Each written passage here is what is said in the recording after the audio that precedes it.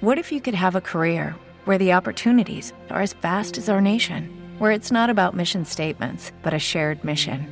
At U.S. Customs and Border Protection, we go beyond to protect more than borders. From ship to shore, air to ground, cities to local communities, CBP agents and officers are keeping people safe. Join U.S. Customs and Border Protection and go beyond for something far greater than yourself. Learn more at cbp.gov/careers.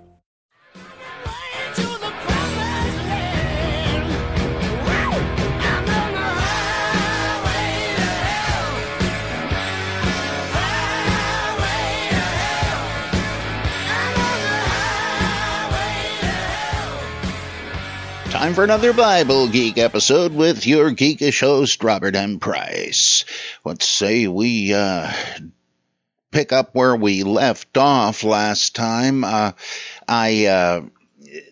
had no answer. Well, I did kind of have an answer, but it was still sort of inchoate to somebody's question, and I've looked up some stuff since then, which may possibly help. The question was, in the pericope, the self-contained story of the Transfiguration, Mark and Matthew state that 6 days had passed before this event, while Luke says 8 days had passed.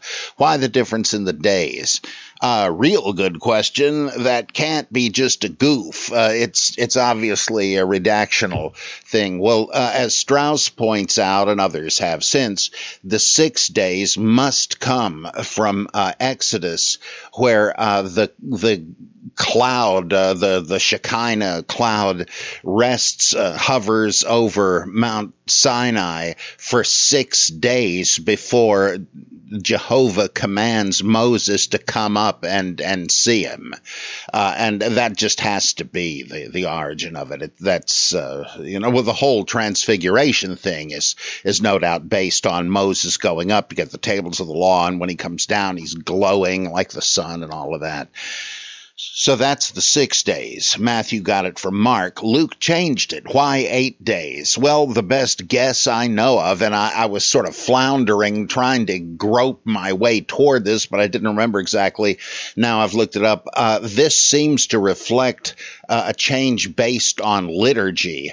It looks like Luke's church, or wherever he got the idea from, some Christian church was observing the Jewish Feast of Tabernacles, or Sukkot, and it's an 8-day affair. And this apparently is supposed to reflect that. It's like the story was used on the last day of the feast, and so they made the climax of the Transfiguration occur 8 days later. So that's as much as I know. So if you happen to know of another explanation, Bible geeks, I would truly appreciate hearing about it. I could find a bit less than I thought on it, though both of those conjectures I mentioned sound pretty good to me. Chris Cheshire says, most lowly venerated demigod, as per C.S. Lewis, the lowerarchy and our Father below and all that. In my study of Gnostic texts, I've not yet come across a legend that I heard of several years ago, namely one in which Judas Iscariot was specifically commissioned by Jesus to, quote, betray, unquote, Jesus in order that Jesus would be killed to liberate the Christ aeon from his body.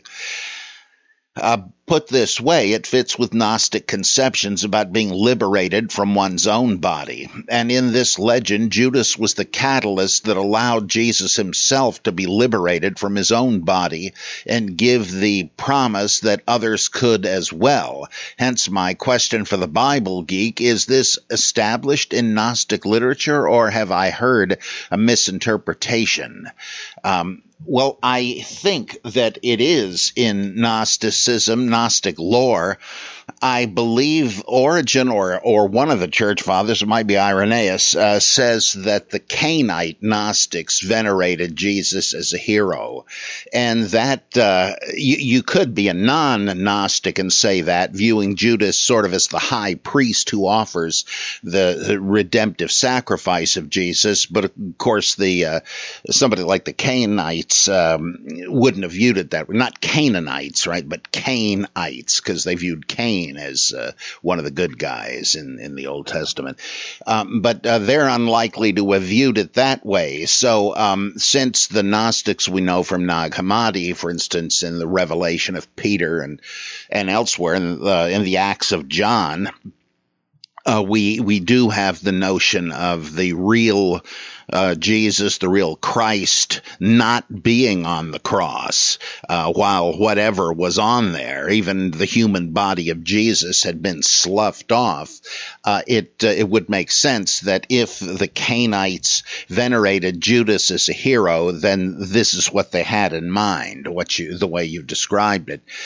Now, if the Gospel of Judas is authentically an ancient text, though we only have a fragment of it, that might be the place where this was set forth. We do have some dialogue between Jesus and Judas. I don't happen to remember if it specifically mentions that, but certainly Judas is in the know and other disciples are not at the Last Supper.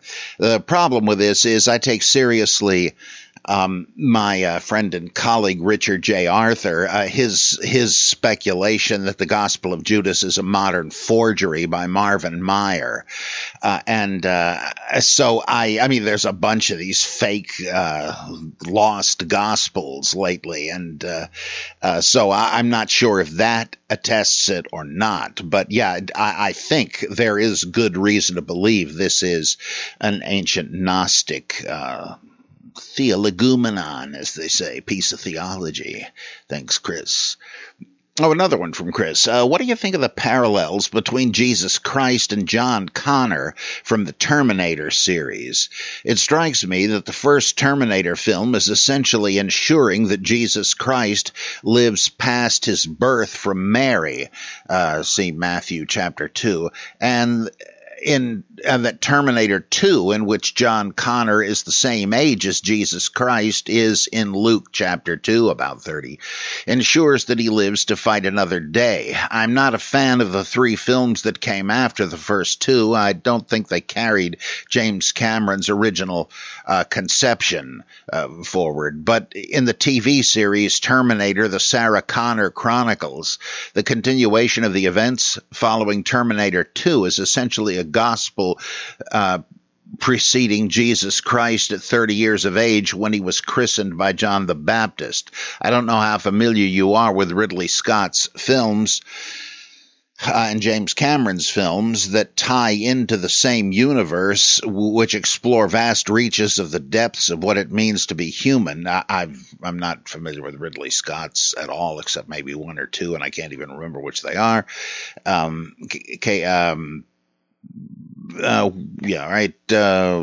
And some of the core issues of humans and gods, evoking ancient mythological mysteries and making shameless Bible references via aliens and robots.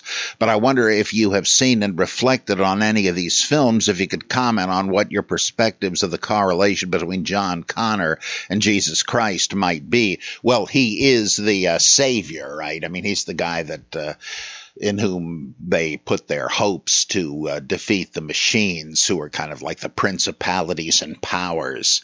In fact, very much like the principalities and powers understood from a sociological perspective. Things, institutions and so forth, created by mere humans like us, but they've assumed a life of their own. They've gotten out of hand, and we now serve them. I mean, that's very, very much the same notion. And he is to J.C., John Connor is supposed to try to put an end to that. Only he comes from the future, in a sense, rather than from heaven. That fits the theory of Clifford Geertz, where in an essay called something like Religion as a Cultural System, he says that all religions try, in one way or another, to explain three types of problems or groups of problems. by reference to an unseen world in which these problems are somehow solved. We may not know how, but we have the faith that they will be, and that's good enough, because the alternative is to believe there is no order or justice in the universe. Now, what are the three categories? One is ignorance, like when people say, boy, I sure don't understand this passage in the Bible that makes it look contradictory, but I can't afford to admit that it is, because then I couldn't look at the Bible as an authority. So one day when we die and go to heaven, we'll have a big seminar in the sky where all these things will be explained. So there is an explanation, whatever the heck it is. Wish I knew, but it's good enough to just know that there is one and the Bible remains authoritative. Another one is adversity. Why do these things happen? How can God be allowing this? Well, I don't know, but we'll find out when we get to heaven. What I think John Hick calls eschatological verification. The old back of the tapestry view, right? That God is weaving the events together to make a beautiful tapestry, but we only see the back, which appears to be a chaos of crisscrossing colors. Once we get to heaven, we'll see, that's the sense it made. God had a good reason for allowing, etc., etc. And the third one is injustice, where it's not just avalanches and plagues and all that, but how does that SOB get away with this? The wickedness for which people do not answer in this life, the martyrdoms of the righteous. Is there no moral order in the universe? Well, you can't live with that. A great movie about this is Woody Allen's movie Crimes and Misdemeanors. Well, so what you do is deposit an invisible realm in the future or above us now in which all wrongs are righted. The righteous are rewarded, the wicked are punished, or it may be resurrection from the dead in the future, which is using the same thing. It may be karma and reincarnation. Well, so-and-so seems to be getting away with something now, but next time around he'll be reincarnated as a bed bug, and we'll see how he likes that. And so Geertz says this, and so in the same way, John Connor comes from the unseen world. I mean, I know he's born in the 80s on Earth, but he's begotten by what is the guy, his future self? That can't be, I guess, but something like that. And so he is like the son of a traveler from the future rather than from heaven. I know I mentioned this real recently, but think of what Mad TV did with their Terminator 2 before the actual Terminator 2 movie came out, where the Schwarzenegger lookalike shows up and gets the vestments of one of the three wise men and comes to Bethlehem to safeguard the newborn Savior against the attempts to kill him. He's standing there with his assault rifle, and he hangs around the margins with Jesus during his whole life, and then finally we see him at the Last Supper when Jesus is announcing that he has to die, and that Judas is the one who'll betray him. Well, up pops the Terminator and mows down Judas, and Jesus says, "What are you doing?" "He is going to betray you." And he says, "Look, you don't understand. He's supposed to." And so Jesus goes over and raises Judas from the dead. And he said, "Now, where was I? Okay, the Son of Man came to give his life a ransom for many," and then suddenly the gunfire again. Judas is dead all over again. Jesus says, "Hey, look, stop killing Judas." It's supposed to happen. So, okay, he lets him go. And then the next thing you see, Jesus is on the Via Dolorosa carrying the cross. The Terminator standing there and doesn't try to put a stop to it. And there's this woman weeping next to him, and he says, "Don't worry, he'll be back." I guess he pretty much, Mad TV pretty much got that right. But I haven't seen enough of either man's work to comment beyond that bunch of fustian. Yeah, okay. Thanks again, Chris. Who's next here? What's the name? Oh, Zach. asks, thanks for the answer regarding the rulers of this age.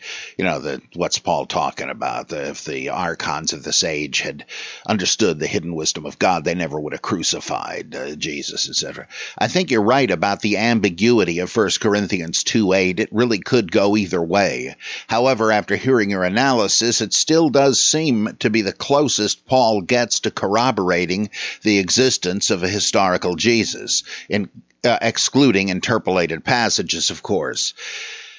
It sure is a weak pillar to stand on, though, considering the weakness of all other alleged proofs of Jesus' existence. Well, let me just pause there. Even if it is not unlikely that the references to Pilate, Herod, and Caiaphas, as it might be, the fact that it's equally likely, at least, that he's referring to these supramundane archons, the principalities and powers, also named in Colossians, makes it impossible to produce this as a trump card, as some would do, to say, aha, you see, he did believe in a historical Jesus. Not clear. You can't use something that is an open question of debate as if it were a settled factor. Anyway, back to Zach. However, that made me think, are there any other pieces of evidence inside or outside of the Bible that seem to be reasonable indicators of a historical Jesus in your view? Well, the one thing I think is pretty good, though not decisive, is the Caliphate of James, as Harnack and Stauffer discussed it. The notion that who is James the Just supposed to be? Well, it seems pretty much, from what little we hear in church historians way back there, church fathers, that he was supposed to be the Caliph of Jesus, as Abu Bakr was when Muhammad died, and so on. And then after him, it was another of the disciples. It was Uthman, and then Umar, or was it the other way around? And then finally Ali, the custodian of the community in the absence of the prophet. It's even more. Well, that's kind of what James the Just is supposed to be. Only it's even more like the succession of Alid imams that, like the partisans of Ali, which is what Shiite means, partisan.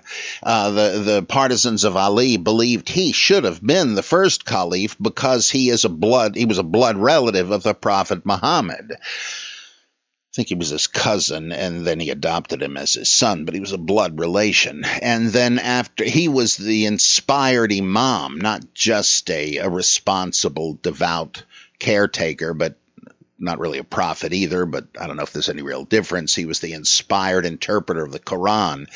And when he died, his sons Hussein and Hassan, one after the other, became the imam and, in effect, the caliph of the Shiite community, which broke off. And then there were several others, resulting in succession disputes in different Shiite sects, the Zaydis or Fivers, the Ismailis or Seveners, etc., etc. Well, that's what it looks like here, that James the Just, if he's the brother of Jesus, is the one that takes over the role of the head of the community. You could also think of the Maccabean brothers. Judah Maccabee dies in battle, so Simon, his brother, takes over. When he dies, the next one. When he dies, the next one. There were a bunch of them. Same sort of thing. Well, after James, we're told that Simeon bar Cleophas, another brother of Jesus. In fact, James and Simeon are mentioned in the list of the brothers of Jesus in Mark chapter 3, right? And then presumably so on down the line. Well, if this is historically accurate, as it might be, I mean, it's all we got to go on, that would certainly imply that there was a historical Jesus they were replacing. The problem is, it appears to me for various reasons that the whole Jesus Christ thing grew from different roots. Different groups came together over the course of time. I mean, we know this happened later, like with the two Melchizedek groups, one Gnostic, one not. Eventually they fused together and stuff like that. I think that's what happened to give us the earliest Christianity we can actually see on the page anywhere. And just like I've pictured the followers of the brothers of Jesus, so-called, as being exactly like the followers of John the Baptist, because he was the figurehead of a rival sect. That's pretty clearly written between the lines in both Luke and John. And so in order to try to get both groups together, what Luke does is to say, these guys were cousins, right? So they're sort of linked genealogically, like the patriarchs of the tribes of Israel. And in fact, when both of their moms were pregnant, John 6 months further along than Jesus, when Mary came to visit Elizabeth, Elizabeth says, "Holy mackerel, the babe leaped in my womb, and because the mother of my Lord has visited me." So you see what he's doing there. He's saying, oh, yeah, John and Jesus, birds of a feather, though, of course, John, even as a fetus, recognized the superiority of his cousin. So that's what you guys ought to do. We have a place for John. Not all Christians did, right? Some Christians said John the Baptist was a false prophet and the father of all heresies, that Dositheus and Simon Magus were disciples of his and so forth. But Luke and John, they said, no, he's good, but he's number 2. How's that? He's got second billing. That's not so bad, right? So why don't you join us? I think the same thing happened with the so-called brothers of Jesus. I think James the Just was very likely the Qumran teacher of righteousness, but even if he wasn't, he was the figurehead of his own sect, as Robert Eisenman argues very compellingly to my mind, and that when this group too was assimilated into Christianity, these guys were retroactively defined as brothers of a historical Jesus. Jesus, a mythical character, originally a dying and rising savior god, was euhemerized, was made into a historical figure by the time this happened. So that's how I think that happened. So it's not a knockdown argument, but of all the historicist arguments, that is the one that has the greatest plausibility to me. I discuss some of the stuff in my book, The Christ Myth Theory and Its Problems, and so let me refer you to that. Let's see, okay,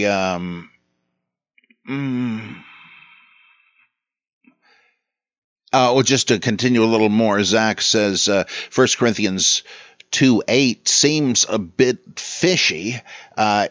Is it at all odd that Paul's revelatory archangel Messiah would find his cosmic extraterrestrial death via a Roman torture device? The cross seems more fitting for a mere mortal earthling. Perhaps there was a more spiritual, symbolic meaning that I'm not aware of. Yeah, my late friend and colleague Acharya S. D.M. Murdoch explained this as a reference to oh man, I can never remember this. The procession of the equinox and so on, where one celestial line crosses another. We know that the Gnostics were big on astronomy and astrology and all that, so that makes a lot of sense to me. Anyway, okay, thanks, Zach. Travis Collier says, I was recently given an argument for theism based on Pascal's wager. Now, I know there are a lot of problems associated with it, but can you give me some historical insight into what Blaise Pascal thought of the wager? Well, it was one of several arguments for Christianity, and specifically the Roman Catholic Church. This guy was a prodigy in math and recognized as such in his time. He was like a mathematical Mozart.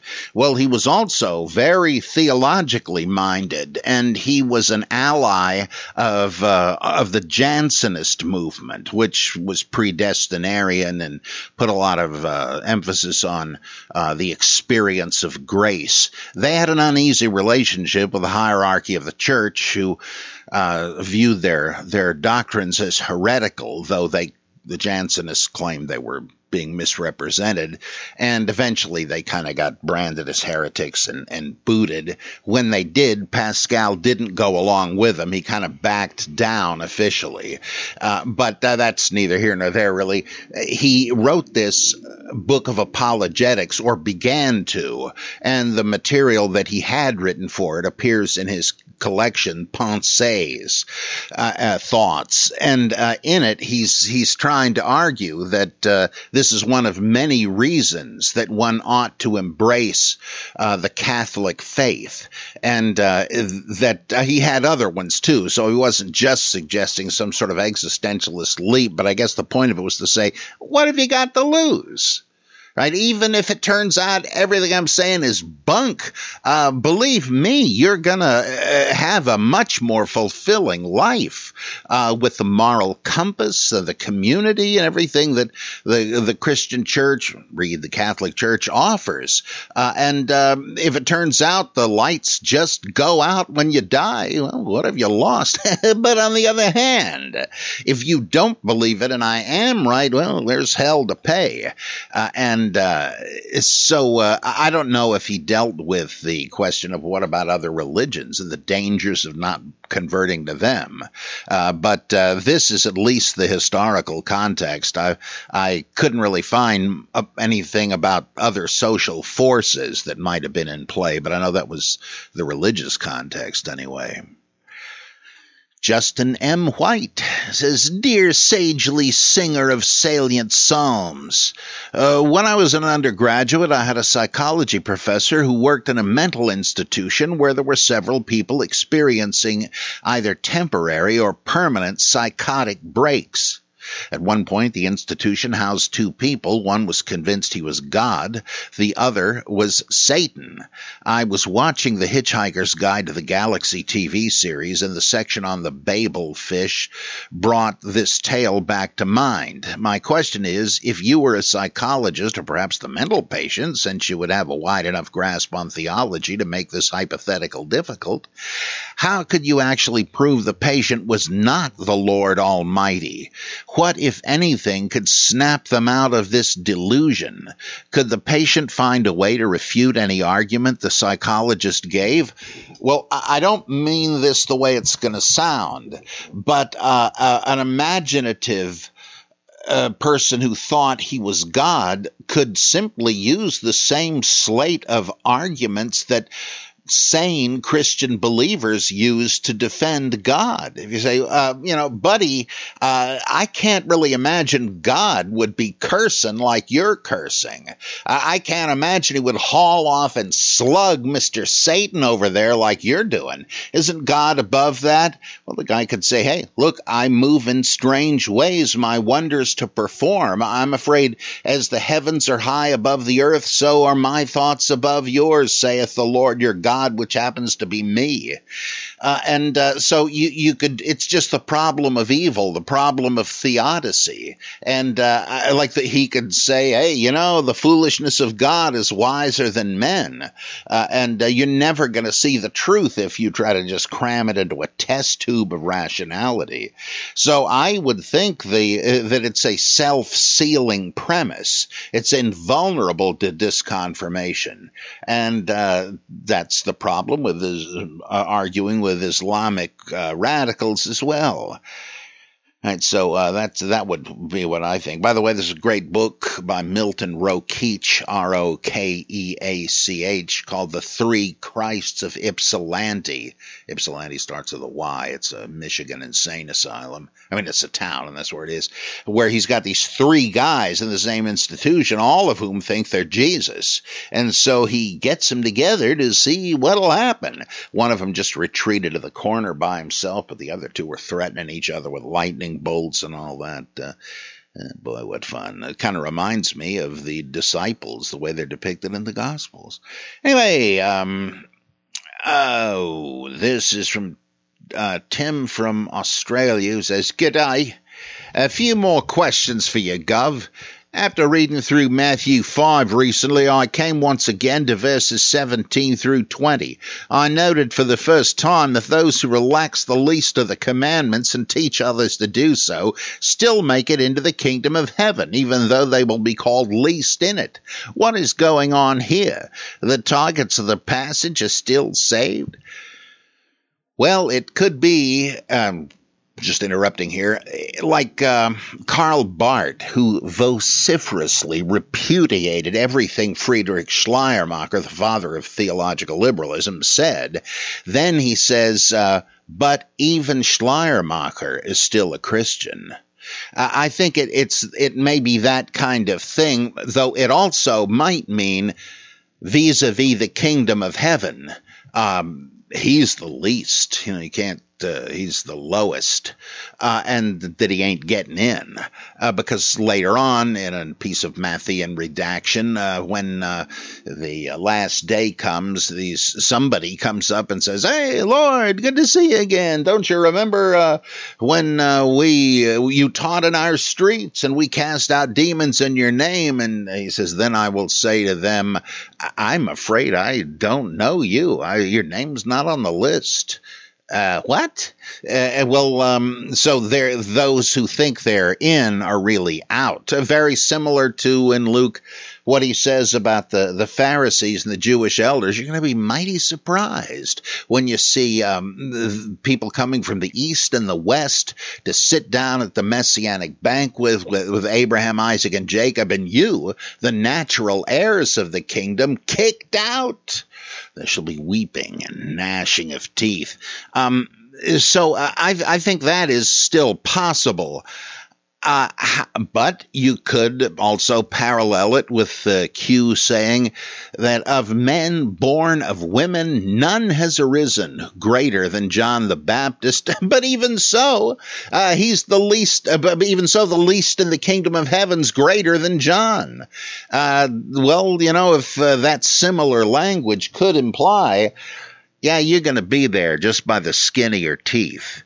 Think of 1 Corinthians, where people in Corinth are criticizing this and that Christian leader in favor of the one they like best. I am of Paul. I belong to Apollos or Cephas.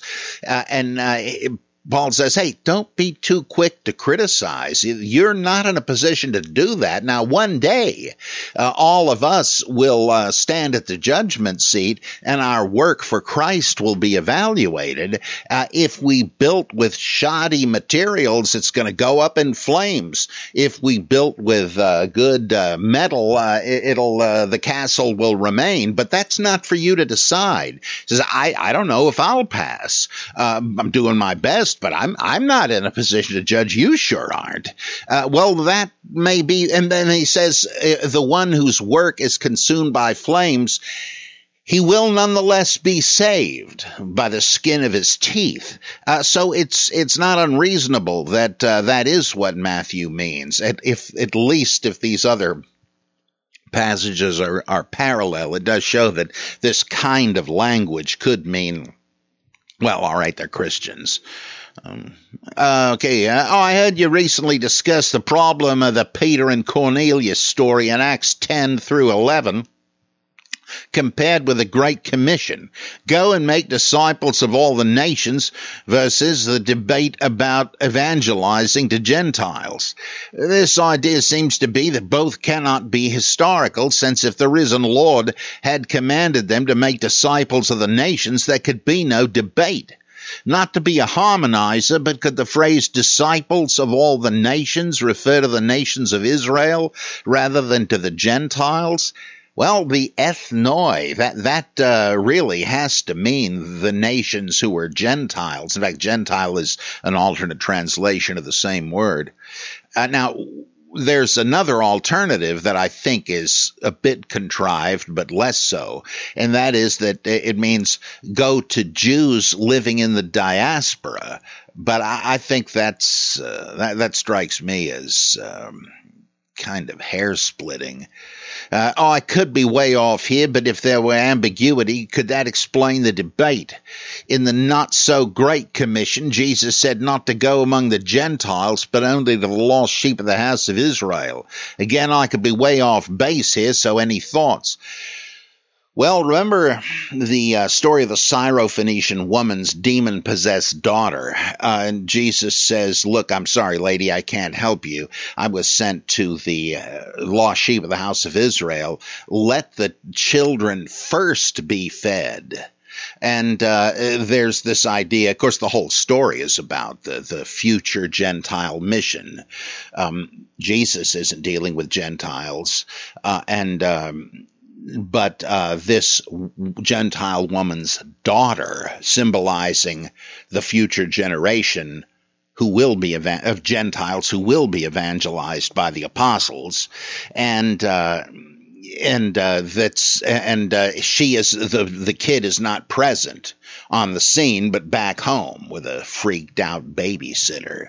Right, get out, and so it's like not this generation, but the next, not here, but far away. It's anticipating the Gentile mission, and so this is another less overt version of the Great Commission, defending the Gentile mission. And again, I just don't see how. I mean, even Peter himself on the day of Pentecost, the promises to you and to all who are afar off.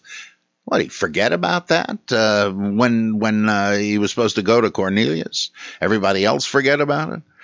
I was hoping you could set me straight about a seeming inconsistency in the New Testament about secret knowledge and esoteric interpretation. The Gnostics were condemned as heretics, yet the evangelists scour the scripture for hidden meanings. Examples of this include Hosea 11:1 and Isaiah 7:14. I heard you say recently that Matthew knew full well the context of these verses, the Exodus and the birth of Isaiah's own kid, but he saw a secondary meaning in them beyond the plain texts. So my question is this: esoteric reading or not? This is to say nothing of the parables. The surface reading is about a son returning home or a landlord going away and giving his tenants some scratch or whatever the story is, yet there's a hidden meaning. Jesus said that to those on the outside. All is in parables, yet to the disciples the secret of the kingdom of God is revealed. Can you set me straight here? Esoteric knowledge or not? Actually, there's no inconsistency. I mean, there would be if we were talking about Martin Luther versus the Catholics. But the question is, what do you think the esoteric meaning is? Like, Matthew sounds an awful lot like the Dead Sea Scrolls commentators, as in the Habakkuk Pesher, for instance. That was a common esoteric way of interpreting an old text to save it from being a dead letter, to make it apply to one's own day. And the Dead Sea Scrolls are saying, well, this predicts the teacher of righteousness who taught us, and this predicts us and our break with the other guys and all that.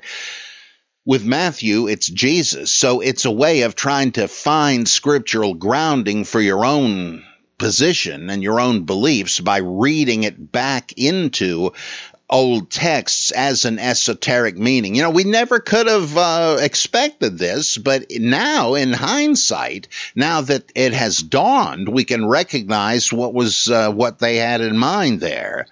And it's just that the Gnostics had a whole different slate. I mean, it's not unparalleled in the Dead Sea Scrolls. The idea of having to know the secret names of angels, stuff like that. There's common ground, but as far as we know, the Dead Sea Scrolls writers didn't believe in the incredible kaleidoscope of the Gnostic cosmology. So, and in fact, this is the danger of claiming esoteric interpretation. There's no control over what it is. It's purely subjective. You're making the Bible into a ventriloquist dummy. It says whatever you say. You don't need the Bible. In fact, you're just using it as an to authorize your own views. I said it. The Bible believes it. That settles it. Yeah, right. Why don't you just say, I said it? Well, because nobody would believe that. But if you can claim the Bible says, oh, well, okay, that's different. And finally, a bit of a rambling question. Some parts of the New Testament are clearly Gnostic, Messianite, or some other sect of belief. There seems to be a degree of ecumenicalism within the final New Testament whereby the editors tried to please all sides. Peter was as good as Paul is one example. While this creates an endless array of fascinating problems, is it not fatal to any claim of historicity for the described events? In short, is New Testament ecumenism fatal to historicity? Well, just like any contradictions in narratives are, but the kind of stuff we started out talking about here with the Great Commission, that does pretty much reveal these stories as rival attempts to back up different views. The different views of fasting, about 3 of them in between Matthew and Mark. Everybody got their say in, but which one you going to do? I mean, Matthew's position on divorce is a bit different from the Mark-Luke version.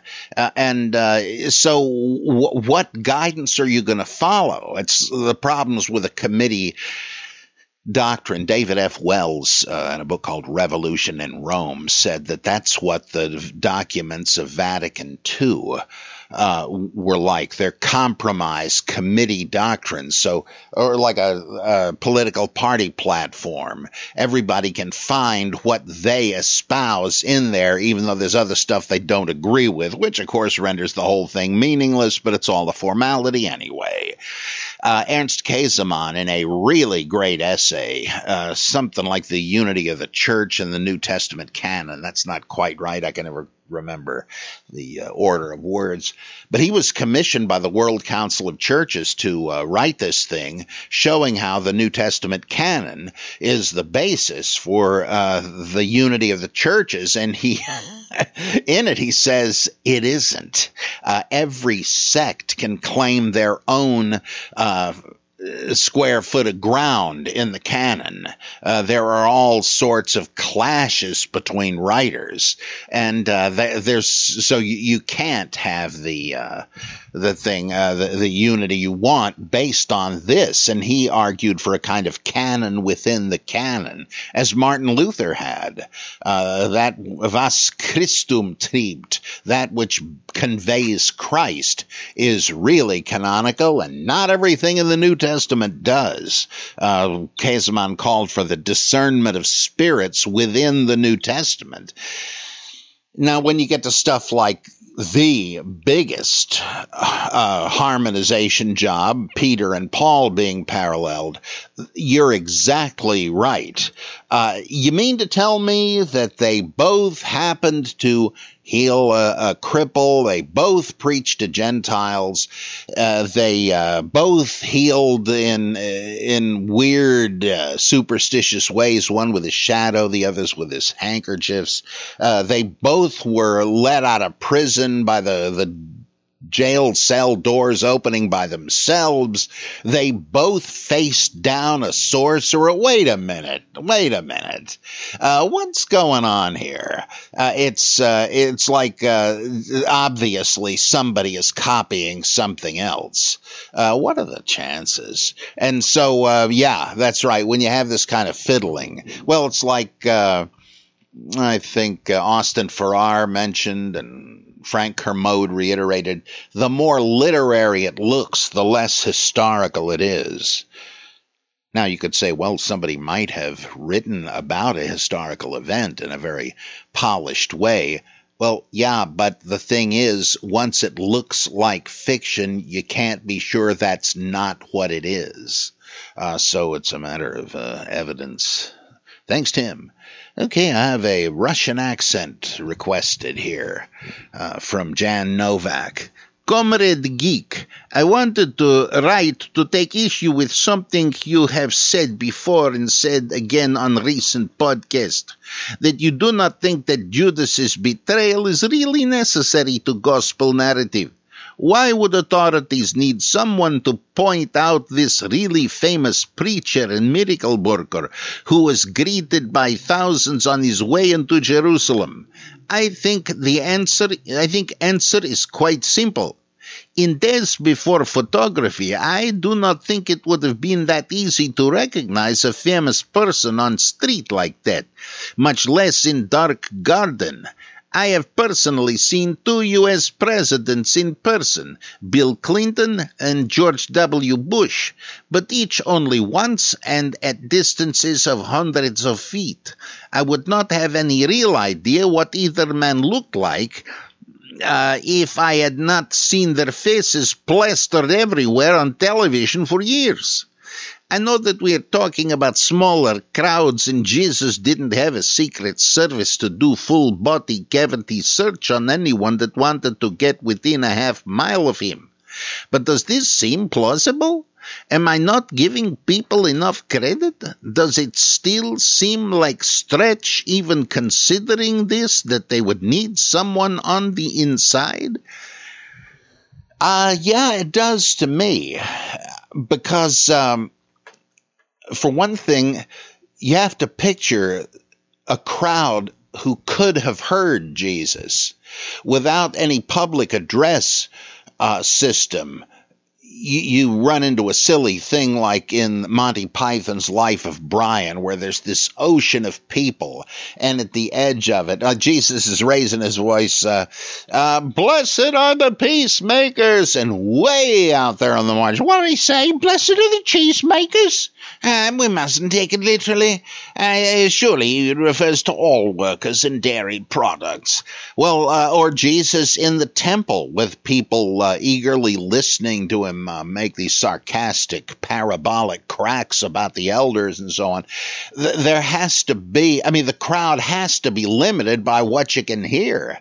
If I'm driving down the road and the reception on a radio station I want to listen to is poor and choppy and staticky, I turn the radio off or switch stations. So you have to measure it by what would have been an effective crowd, and it may not have been that big. Well, with the idea of somebody tailing Jesus, wouldn't it be possible to follow somebody? As Peter is said to have followed the arresting party from Gethsemane to the house of the high priest. Why would you need Judas for that? If Jesus was habitually retreating to the Garden of Gethsemane, as it says, how much of a secret could that have been? Why would they have needed Judas? And the fact that it says that they were plotting to arrest Jesus on the sly because there'd be rioting, a tumult of the people if they arrested him in public. That kind of implies Jesus was known by sight to a whole lot of people. Let's see, when Jesus is entering the city in Matthew on the donkey back and so on, it says a lot of people in Jerusalem said, who is this guy? Jesus fans said, well, that's the prophet Jesus from Galilee. Well, the idea is that they didn't recognize him because he was a Galilean. And these Jerusalemites, who is this guy? But the Jerusalemites, the Galileans, they knew him by sight. That's Jesus from Galilee. Or how about this? It certainly implies in the Gospel of John that when the people Jesus had fed followed him and wanted more food, and Jesus says, look, don't kid me. You're not here because you want to hear the words of God. You just want another meal, right? Well, they knew him, and it's assumed that he was popularly recognizable. So, and you might say, well, yes, it was dark, though. Well, wouldn't the Romans, I mean, it actually says, I think, that they had torches with them. Jesus isn't there with a huge group of people. They could have just walked up with swords to stop the disciples from any funny business and looked from one face to the other. So I still think that you have to do some explaining to come up with some role for Judas. He's really a fifth wheel. Anyway, okay, this is from Luther, not Martin Luther, mind you. And what does he say here? I hate to beat a dead horse. And don't worry, folks, no actual dead horses were beaten in this episode of the Bible Geek. But I have yet another follow-up question on the Zoroastrians to Palestine line of questioning that you spoke about first in your August 4th Bible Geek, then again in the August 10th episode. I think while you gave a lot of great information in your answer, you may not have understood the main thrust of my question. So I want to try again. The reality, by the way, nobody should hesitate to do this. I'm always happy to give clarification. The reality of each sect's relationship to Zoroastrianism and to official power is contrary to what I would expect. I would expect the Zoroastrian-influenced group to be in power and the non-Zoroastrian group not to be. If you were the regional powerhouse and you were setting up a puppet government in the nation next door, you'd put your own disciples in charge. Not to say this resettled Palestine was necessarily a puppet government, I have no idea, but I'd assume it was at least understood that if sent to this land, they'd be somewhat loyal to the Babylonians, or Persians, I think you mean. In reality, however, it seems counterintuitive that the people placed in charge were the non-Zoroastrian-influenced Sadducees, while the popular but less powerful Zoroastrian-influenced Pharisees were sitting on the outside looking in. Or did Sadducees not have control of the temple immediately after the return from exile, with more Zoroastrian-friendly Pharisaic types initially in control? Bingo. The time of the Pharisees, when they were dominant, is a couple of centuries at least later than the arrival of Ezra, Nehemiah, etc. from Persia. And things changed, so that's exactly the missing piece, and power went from one group to the other. Okay, Frank Frost. I'm hoping you can clarify something about your stance on abortion. What do you think about instances of ectopic pregnancy, rape, incest, and victims of human trafficking? Are there circumstances in which you'd say it's a moral imperative to allow an abortion? What do you think about birth control and Plan B? Would you agree that stopping a zygote from implanting is far better than a later abortion? Yeah, I'm all in favor of birth control, and I do see a big difference between like the morning after pill and a technique that prevents fertilization of an egg. And I think it's just kind of stupid to say, well, either way you're fiddling around with the reproduction system. Look, no, there's a real difference, precisely as you say. Preventing fertilization versus snuffing out the percolating product of insemination. Now, with these special cases, I tend to, it's ambiguous to me, and I don't have a settled opinion on a bunch of these things. And I always like to use abortion as an example of how moral rules are an attempt to give order to an inherently chaotic situation. I do not think there are eternal rules of right and wrong built into the universe. I think that I like the image of there is no justice except that which we create by trying to give order to society. And this is ultimately based on a social contract that, what do you say? You don't steal from me and I won't steal from you. Wouldn't we all sort of enjoy that? I'd rather be free from your murderous designs. Wouldn't you not have to worry about that? I thought so. So let's outlaw murder and deal with those who flout the law. That's what happens. Now, what are you going to do when it's not that clear how the rules apply? I think abortion is tantamount to a kind of second-degree murder. I'm not preaching this. I'm not saying, well, you're a fool if you don't accept what I say. I'm only giving my opinion because it's asked for. As to these exceptional things, like, do you really want to bring to birth the offspring of a rapist, or racist either, I guess. One of the most chilling things I've ever seen is a little infant in a tiny Ku Klux Klan outfit at a Klan rally. And I thought, well, I guess there is such a thing as predestination after all, horribly. Well, but rapists... well, you know, it's not the infant or the fetus's whatever fault. Do you want to stop his progress toward life based on who one of his parents was? I mean, well, think of the emotional state of the mother.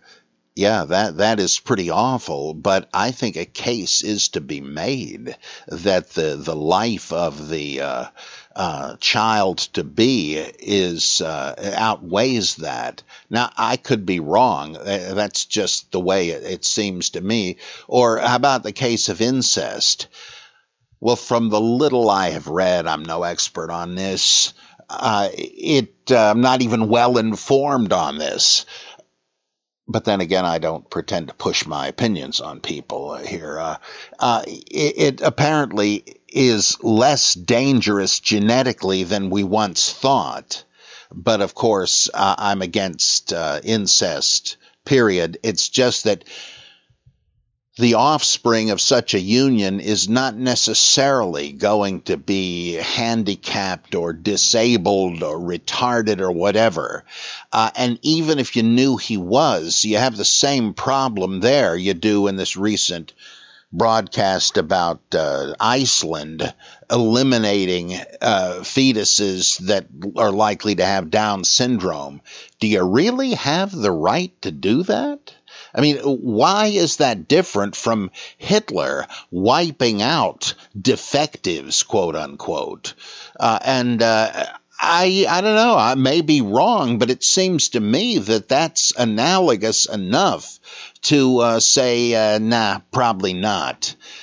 If the life of the mother is in danger, it's not my decision to make, but I can see an argument where the mother's obligation might be to die for the infant to live, because the whole idea of reproduction is you're creating replacements for yourself to keep your line going and the race going. Now, this is just the way, the factors I ruminate over when I do. I'm no expert. I don't even really have convictions on some of these exceptional issues. But this is the way I am currently dealing with it. But of course, for me, somebody like me, it's a parlor game.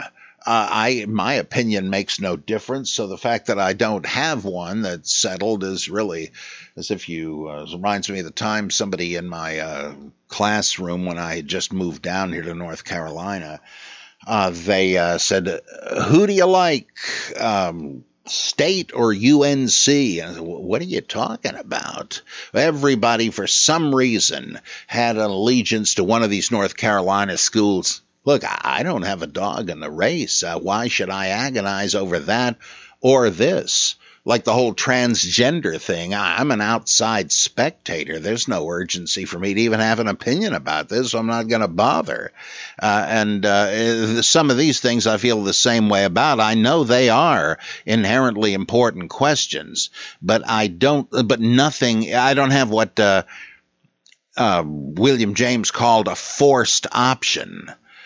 That's, I mean, if this came up with my wife or daughters, it still wouldn't be my choice. But I guess I would have more of an opinion, but I wouldn't tell anybody what to do. So if you're just interested in, how I'm thinking of it, this is how. But I don't have any doctrine to promote.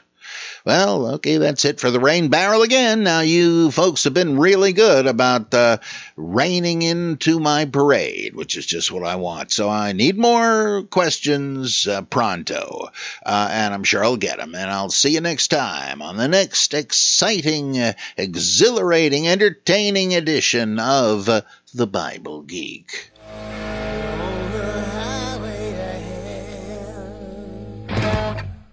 With the Lucky Land Slots, you can get lucky just about anywhere. This is your captain speaking. We've got clear runway and the weather's fine, but we're just going to circle up here a while and get lucky. No, nothing like that. It's just these cash prizes add up quick. So I suggest you sit back, keep your tray table upright, and start getting lucky. Play for free at LuckyLandSlots.com. Are you feeling lucky? No purchase necessary. Void where prohibited by law. 18+ terms and conditions apply. See website for details.